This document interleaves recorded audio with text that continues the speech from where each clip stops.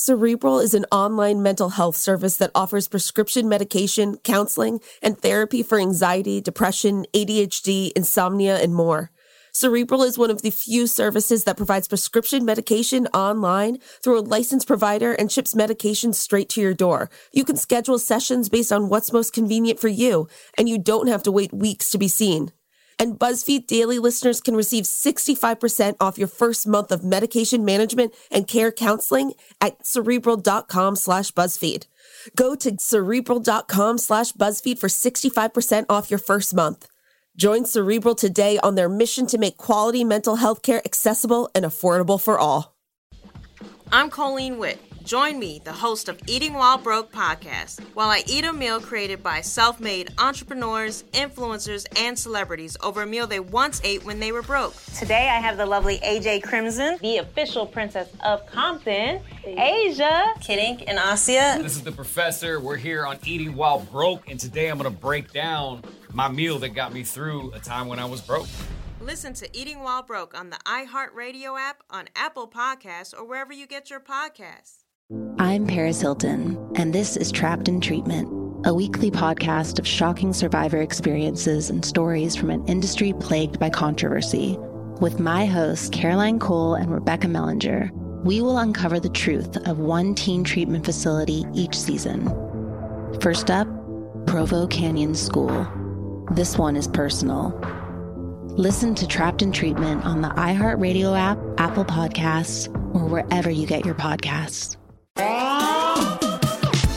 Netflix suspended a trans employee who spoke out about Dave Chappelle's stand-up special. Former Dancing with the Stars host Tom Bergeron opened up about why he thinks he was fired from the show. And we're talking to El-Amin Abdul-Mahmoud about season 2 of Ted Lasso and why it's still a great series. It's October 12th, 2021.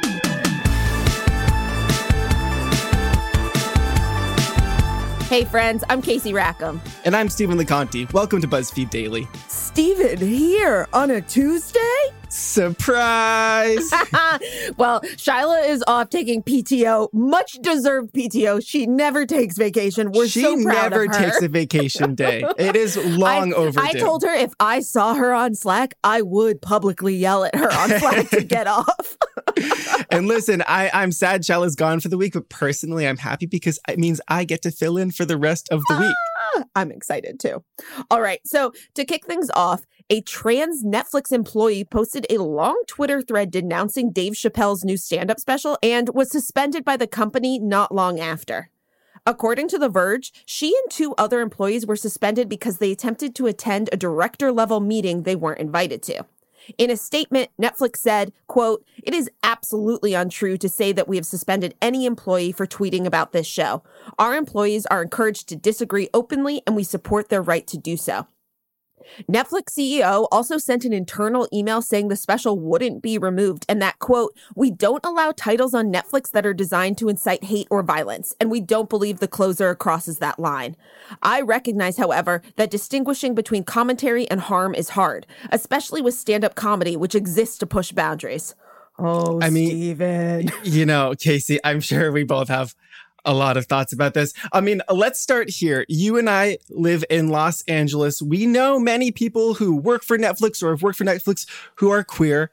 And I feel like this whole thing is just such a slap in the face to those employees. You know, Netflix puts out a good amount of like pro LGBTQ content. They do a lot during Pride Month and stuff, but all of that feels kind of like surface level and fake when you're not willing to stand up against blatant anti-trans language. Yeah, all this, the fact that this special wasn't stopped from the very beginning and was decided, like they decided to air it, like that's wild to me. And it does make it seem like all the other stuff they do for the community isn't real or genuine in any way. But I mean, what really, really, really bothers me is that the Netflix CEO has decided he's the person who knows what comedy is and isn't. Like that line saying, like, "I know it's hard to tell the difference, but you're wrong. And comedy, you just push boundaries." And I'm like, this isn't pushing boundaries. Right. You know, and also they clarified, quote unquote, that like the trans employee wasn't, you know, penalized for tweeting, but for trying to attend a quote director level meeting. And I suppose they think that makes it better, but what I want to know is, why don't the directors at Netflix care to hear from trans employees about this? It seems to me like if they were asking to attend that meeting, that's a signal that you have some listening to do. All right. Well, in other news, Tom Bergeron recently revealed what he believes to be the reason he was fired from Dancing with the Stars after 14 years of hosting: Sean Spicer's casting in 2019. On a recent episode of Bob Saget's podcast, Tom said, whether it was somebody I voted for or didn't, I didn't think a political person was an appropriate booking for the show. But and also, I'm on the same page as you on that. I think a lot of people were. Yeah, for the time we were going to be on, which was really on the cusp of the presidential election campaign. So we differed on that. I was public about that. I don't think that sat well with the producer or the network. Yeah, I mean, I believe him. I mean, both these stories we're talking about are people speaking out about things they don't think are right and then being let go. Whether they're connected or not, we don't know. But both of these people are like, well, I have a feeling. And, but I remember when this Sean Spicer, when he got announced for this, and it was that same effect as Jimmy Fallon petting Trump's hair on The Tonight Show. It was very just much like, these political people, oh, they're humans just like us, like blah, blah, blah. And I'm like, no, don't give him that platform. I think it's so cool that Tom said that. Yeah, I have a lot of respect for him. I mean, the people that were in Trump's orbit were doing significant material harm. And I just think it's completely irresponsible and indefensible to make celebrities out of these people, and take the Trump thing out of it. By the way, I also don't want to see any politicians or people who are working in politics become celebrities like this. I don't want to see Pete Buttigieg on Dancing with the Stars either, because I think across the board, turning people who are meant to be public servants into stars with book deals and television deals and stuff, it's how we get ourselves into trouble. All right. So moving on, if you're like me, you've already watched the season finale of Ted Lasso that dropped over the weekend. And, the show started out as a beloved media darling after season 1, but has gotten some mixed reviews for its second season. And as we all know on this podcast, even a little bit of hate. Joining us today to break it all down is BuzzFeed News' Elamine Abdul Mahmoud. He just wrote a piece about the finale titled, "Ted Lasso is Still Good." Hi, Elamine. Thanks for joining us today. What's up? How's it going? Good. We've got Steven for 4 days this week. We're excited. That's right. I'm filling in for Shyla for the next 2 days. What's up, Steven? Or should I say, hey, Steven? That's right. I was waiting for you to sing the song, Elamine. One day. Tradition. We'll continue. Yes. Okay, well, we are here to talk about Ted Lasso because season 2 just wrapped up. You wrote about it. We all have some thoughts. And, first off, I just want to say how much I love the title of your piece because you just put your take right in there. It's just straight up Ted Lasso is still good. Yeah, I don't want you to be under any kind of false pretenses of what you're going to get. I don't want this to be like, oh, what's he going to say about the show? Is it going to be complicated? I'm like, no, Ted Lasso is still good. I don't want to hear it. If you're on board, come on board. If you're not, let's fight about it. But I don't want you to dig through 7 paragraphs for me to be like, oh, this is a decent, defensible show. No, it's good. It's still good. I'm here for it. See, that's right. We don't want it to be like Bad Art Friend, where we're like, who's the bad art friend? We don't want to be like, Is Ted Lasso good? We're like, no, we're saying it right now. But it's there's not none of those. Is he a Don? Is he a Sonia? I'm both. Let's do it. Okay, so I do want to know, before we start talking about the finale, I want to know, what do you think now about that initial backlash that the second season got in the beginning, where it was like, Ted Lasso is too positive and that makes it negative and stuff like that? I mean, what was that about? Do you think it died down? How are you feeling about that? I mean, I think it's silly. It's sort of like the initial criticism of the show continuously did not hold up. I think there's something also about the fact that A, the show has episodic release, and B, Apple made the first 7 episodes of the second season available for critics to review. That does not tell the full arc, nor does it actually serve the story well in terms of cutting it off right at that point in the arc. Because as a contained unit this season was a pretty logical evolution from the beginning of Ted sort of questioning his own approach to life, his toxic positivity. Is it working? As people around him kind of continuously have different collapses of their own, and he's not really able to help them.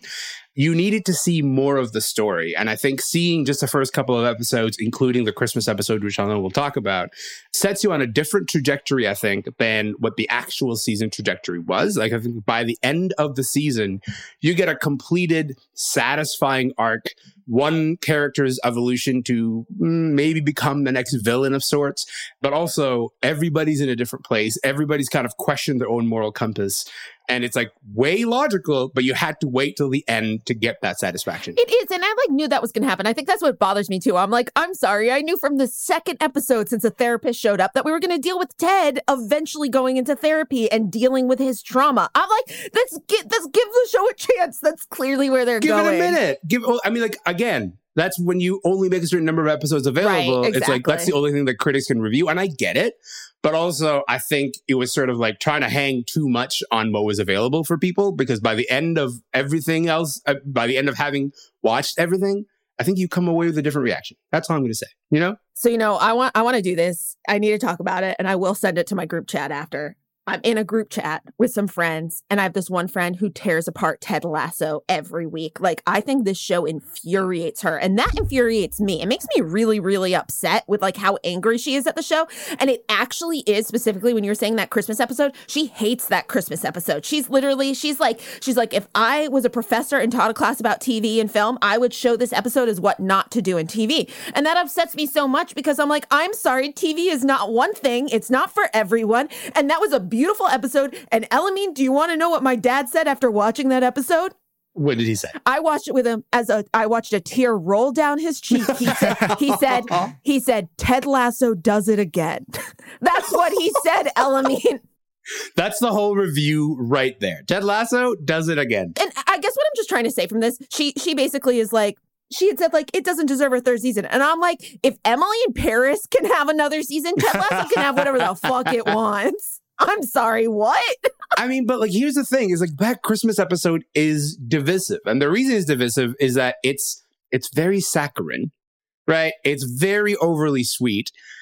And the problem is not even that sweetness, because like there was so much sweetness in the first season that like I really loved this Christmas episode contained in its own vacuum. But it comes as the fourth episode in the season, when they're building up this narrative arc of this one person who's supposed to become a sort of villain. And it completely stops the flow of the show. Like, it actually like takes the momentum out of the show to the point where it's actually kind of boggling. And it ends up making sense way later when we learn that Ted Lasso's writer's room went inside and wrote 10 episodes. They did not write 12 episodes. And then Apple was like, this show's a hit. Can you guys write 2 more episodes? And they look at each other and go, I guess. And they have to come up with 2 new episodes that are kind of self-contained. And one of them becomes the Beard After Hours episode. Yeah, that makes so much sense. Happy to talk about. But the other episode is the Christmas episode, which is like, this is an episode in which no particular season arc is affected or even included in the show. And it's like, if you're a viewer or a critic even, you'd be like, what am I watching? You just set up a whole bunch of stuff and then you're just pretending it doesn't exist and then you kind of go back to it. That makes no sense. And they're right. They're not actually wrong about that. In the arc, it's very illogical, but as its own sort of self-contained little sweetness movie that exists for like an hour, it's really nice. So I'm of 2 minds about it. One thing that I am going to say about that real quick is that, do you know why I think that didn't bother me? Well, 1, I love Christmas, but 2, okay, so my dad's from England. I grew up watching tons of British shows. Christmas is a big deal in the UK, and it represents that in TV. Having Christmas specials is a norm. So I think that didn't affect me at all, where I was like, yeah, it's just a sweet Christmas episode. This is the Christmas episode. Like, it was very much like, I was like, it doesn't bother me. We got a Christmas episode in August, and he wasn't even at the end of the season. Like, because if you had to do it at the end of the season, a couple of characters would not have been there. And you'd be like, this is weird for me. How do we do this? But they put it in the 4th position. It didn't make sense there. However, you're right. Like, Christmas specials make a lot of sense. They're just kind of usually a continuation of the arc that they set up before, or they stand alone outside the season. This was just kind of like, just plopped into there for no reason. It made no sense. All right. Now, we're going to get into some spoilers about the finale here. So if you haven't seen the finale yet, please hit pause, watch it, and then come back. Because Kate, you cannot believe how Ted Lasso became an alien. It was wild. Exactly. Crazy stuff. But something a lot of people did take issue with in the finale was the treatment of Nate and his character arc. He basically turned heel. What is your opinion on the decision to take the character in that direction? Did it live up to your expectations? More than live up to my expectations. It was so well delivered. Nick Mohammed's acting was so incredible throughout the season that if you kind of go back and watch, like, he kind of is in his own show, and it makes perfect sense for it to resolve in that way. And you see it in these really tiny little indignities, right? Like, and the indignities kind of mount up throughout the season. There's an episode early on where he's just trying to get a seat at a seat at a certain restaurant with his dad because he makes his dad proud, and he's having a really hard time and has to be coached through that whole process. And then you see the way that his dad treats him and really eats at him. You know, you see that evolved further when everyone on the team gets like these little Nespresso machines or whatever, and he is like not given one of those. And then you see, you know, the ways that right up to the point where he gives Keeley that kiss, and can Roy Kent even muster up the ounce of rage to be mad at him? No, because he doesn't take him seriously. You see moments like Ted Lasso being like, I need a big dog to talk to this person about this specific situation. And Nate's like, I'll do it. And Ted just laughs in his face. All the indignities were there, right? From the moment that Roy Kent came back to the show as a member of the coaching staff, you see the way that it tears at Nate. You know, you see the way that he's like threatened by this, and all of his nightmares are confirmed true one by one by one, to the point where it's not so much a heel turn as much as like a confirmation of everything he's already believed about himself, taken to its logical extent. It's like, Nate, you need therapy, but also I get it. You know what I mean? Like this is a completely logical evolution for your character. I think that is something that bothered me, though, because by that final episode, I was seething. I was so mad at Nate. I really was. There were some elements where I could see what was happening, but I think, so this is what bothered me. This whole season was about therapy and healing yourself. And not once did I see Nate go speak with that therapist. And where everyone else did, Ted did, the players did. And I think that bothered me so much because it's one of those things where it's like, just because you are treated a certain way doesn't mean that you get to treat other people that way. But I get it. This is TV. I can't yell at this real character because he's not real. But I'm so upset right now because I'm like, God damn it, Nate. First of all, Casey, is everyone in your life who needs therapy going to get it? Because that's wild. Congratulations on having the best group of people in your life. I mean, that was also one of the contrasts, right? Is that like eventually almost everyone on the team has some kind of interaction with the therapist. And that is also telling, right? Like that even Ted, who's so reluctant to do it, eventually ends up having a significant breakthrough in therapy, but not Nate, because Nate is not there yet. He's sort of at a place where he's blaming himself. His self-narrative is that of like, he sees himself as a really disgusting person. There's that really heartbreaking moment, but also really powerful moment where he spits at the mirror, spits on himself. And like, it's well earned, whether you hate him for it or not. I think part of the point is you are supposed to hate him for it because you're like, Nate, therapy was free. It was covered by your team, my dude. You could just get a bunch of sessions. No one else has free therapy. You should definitely take advantage of this.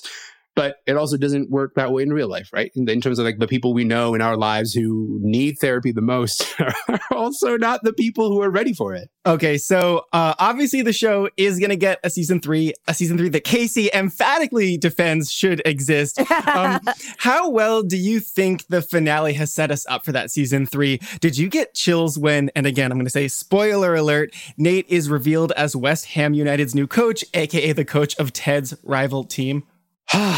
Listen, that moment was both heartbreaking and also like, oh, here we go. Like it was just like you just kind of get amped up in that very moment when Nate turns and looks to camera and it's fade to black and it's perfect. It's just like a perfect little moment.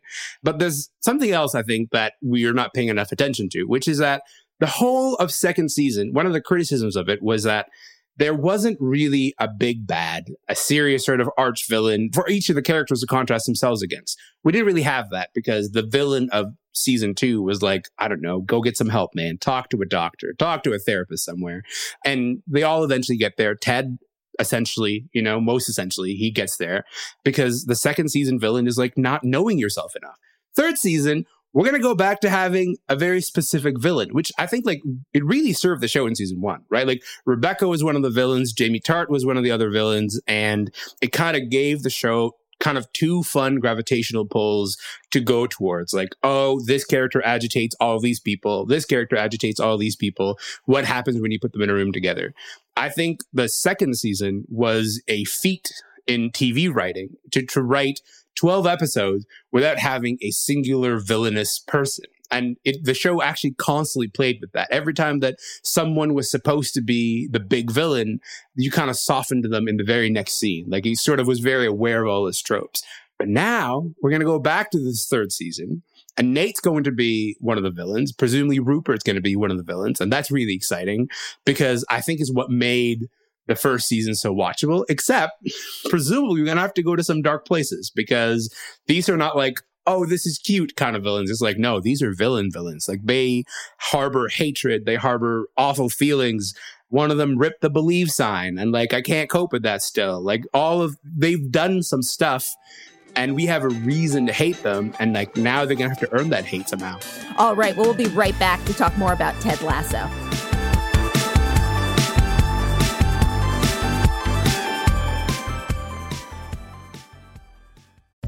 SheFit, we're tired of hearing new year, new you, fat-burning secrets, and lose weight fast. The only thing you need to lose is self-doubt.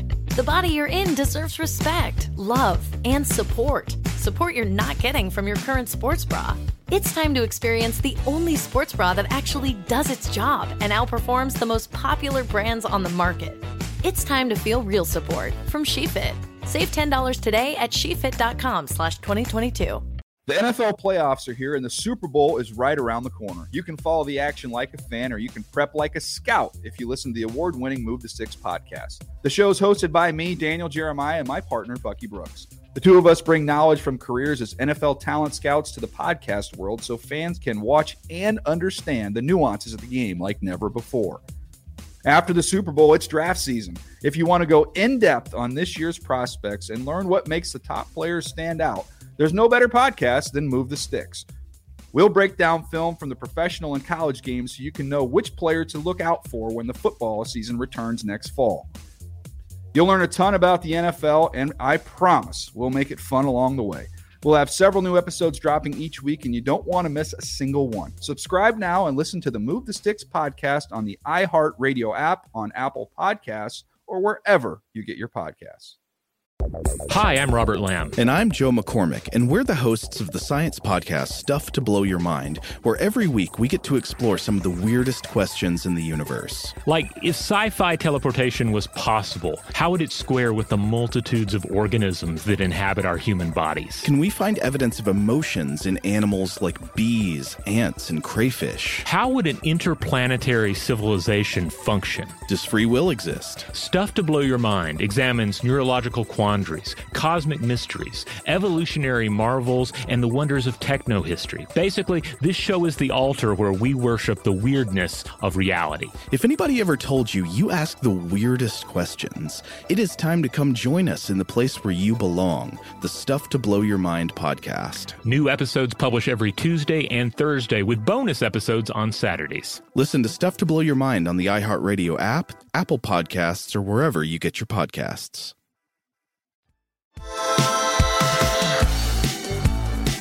Welcome back. We're talking with Elamin Abdul-Mahmoud about the season finale of Ted Lasso.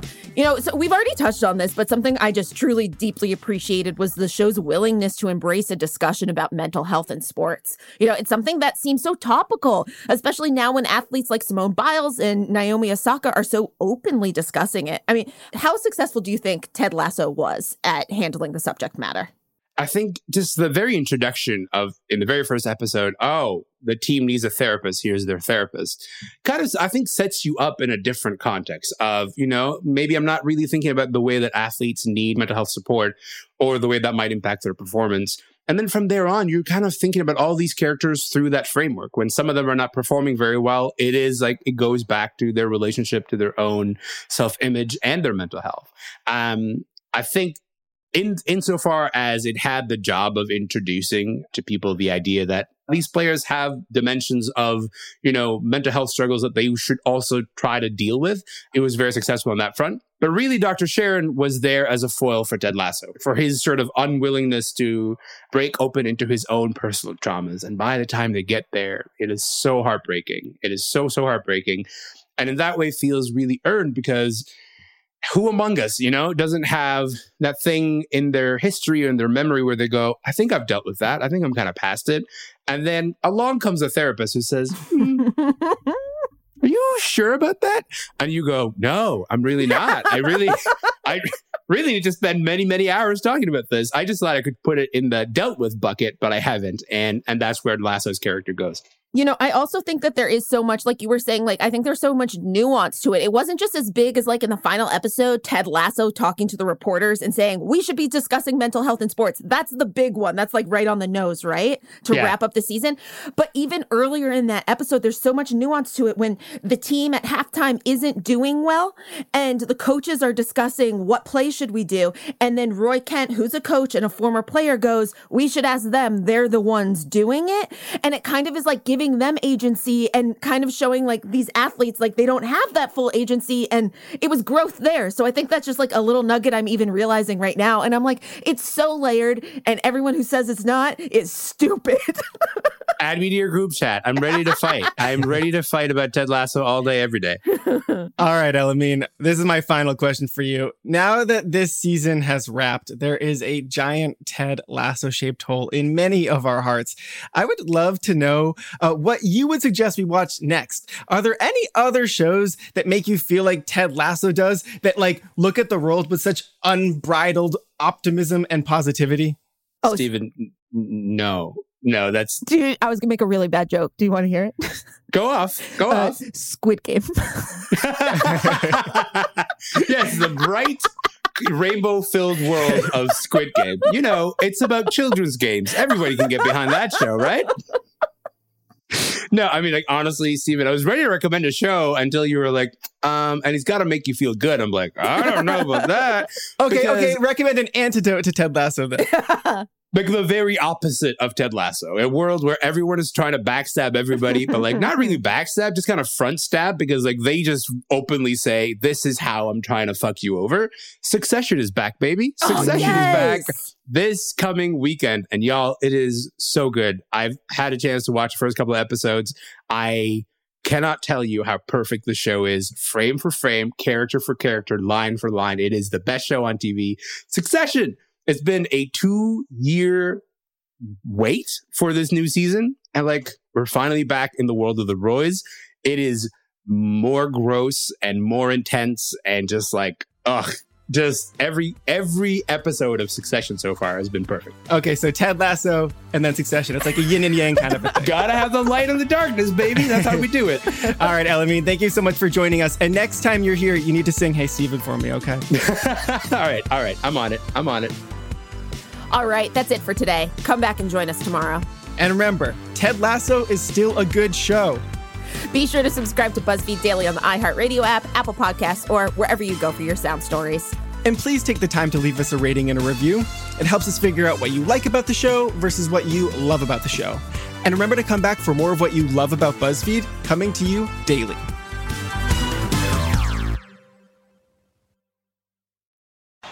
Hi, I'm Flo from Progressive. Being a baseball fanatic like me can be stressful. It's not all sports points and touchdowns. So Progressive is going to help you take your mind off your team for a moment. Instead of thinking about how they missed that goal point score, think about the Name Your Price tool from Progressive, letting you choose coverage options based on your budget. Unlike your team that missed the end zone net area. Well, anyway, hope this distraction about Progressive's Name Your Price tool was helpful. It sure kept me from thinking about all those penalty balls. Yay, sports! Progressive Casualty Insurance Company and Affiliates. Price and coverage match limited by state law. What's up? This is Robin Dixon, co-host of Reasonably Shady, which has just been nominated for an NAACP Image Award in the Outstanding Arts and Entertainment Podcast category. This is so big for Giselle and I. And of course, we must thank all of our fantastic listeners. But we need your help. Visit vote.naacpimageawards.net to vote for Reasonably Shady. That's vote.naacpimageawards.net. But don't wait. Voting closes on February 5th at 9 p.m. Eastern. And make sure to listen to Reasonably Shady every single Monday on the Black Effect Podcast Network. I'm Colleen Witt. Join me, the host of Eating While Broke podcast, while I eat a meal created by self-made entrepreneurs, influencers, and celebrities over a meal they once ate when they were broke. Today I have the lovely AJ Crimson, the official princess of Compton, Asia, Kidink, and Asia. This is the professor. We're here on Eating While Broke, and today I'm going to break down my meal that got me through a time when I was broke. Listen to Eating While Broke on the iHeartRadio app, on Apple Podcasts, or wherever you get your podcasts.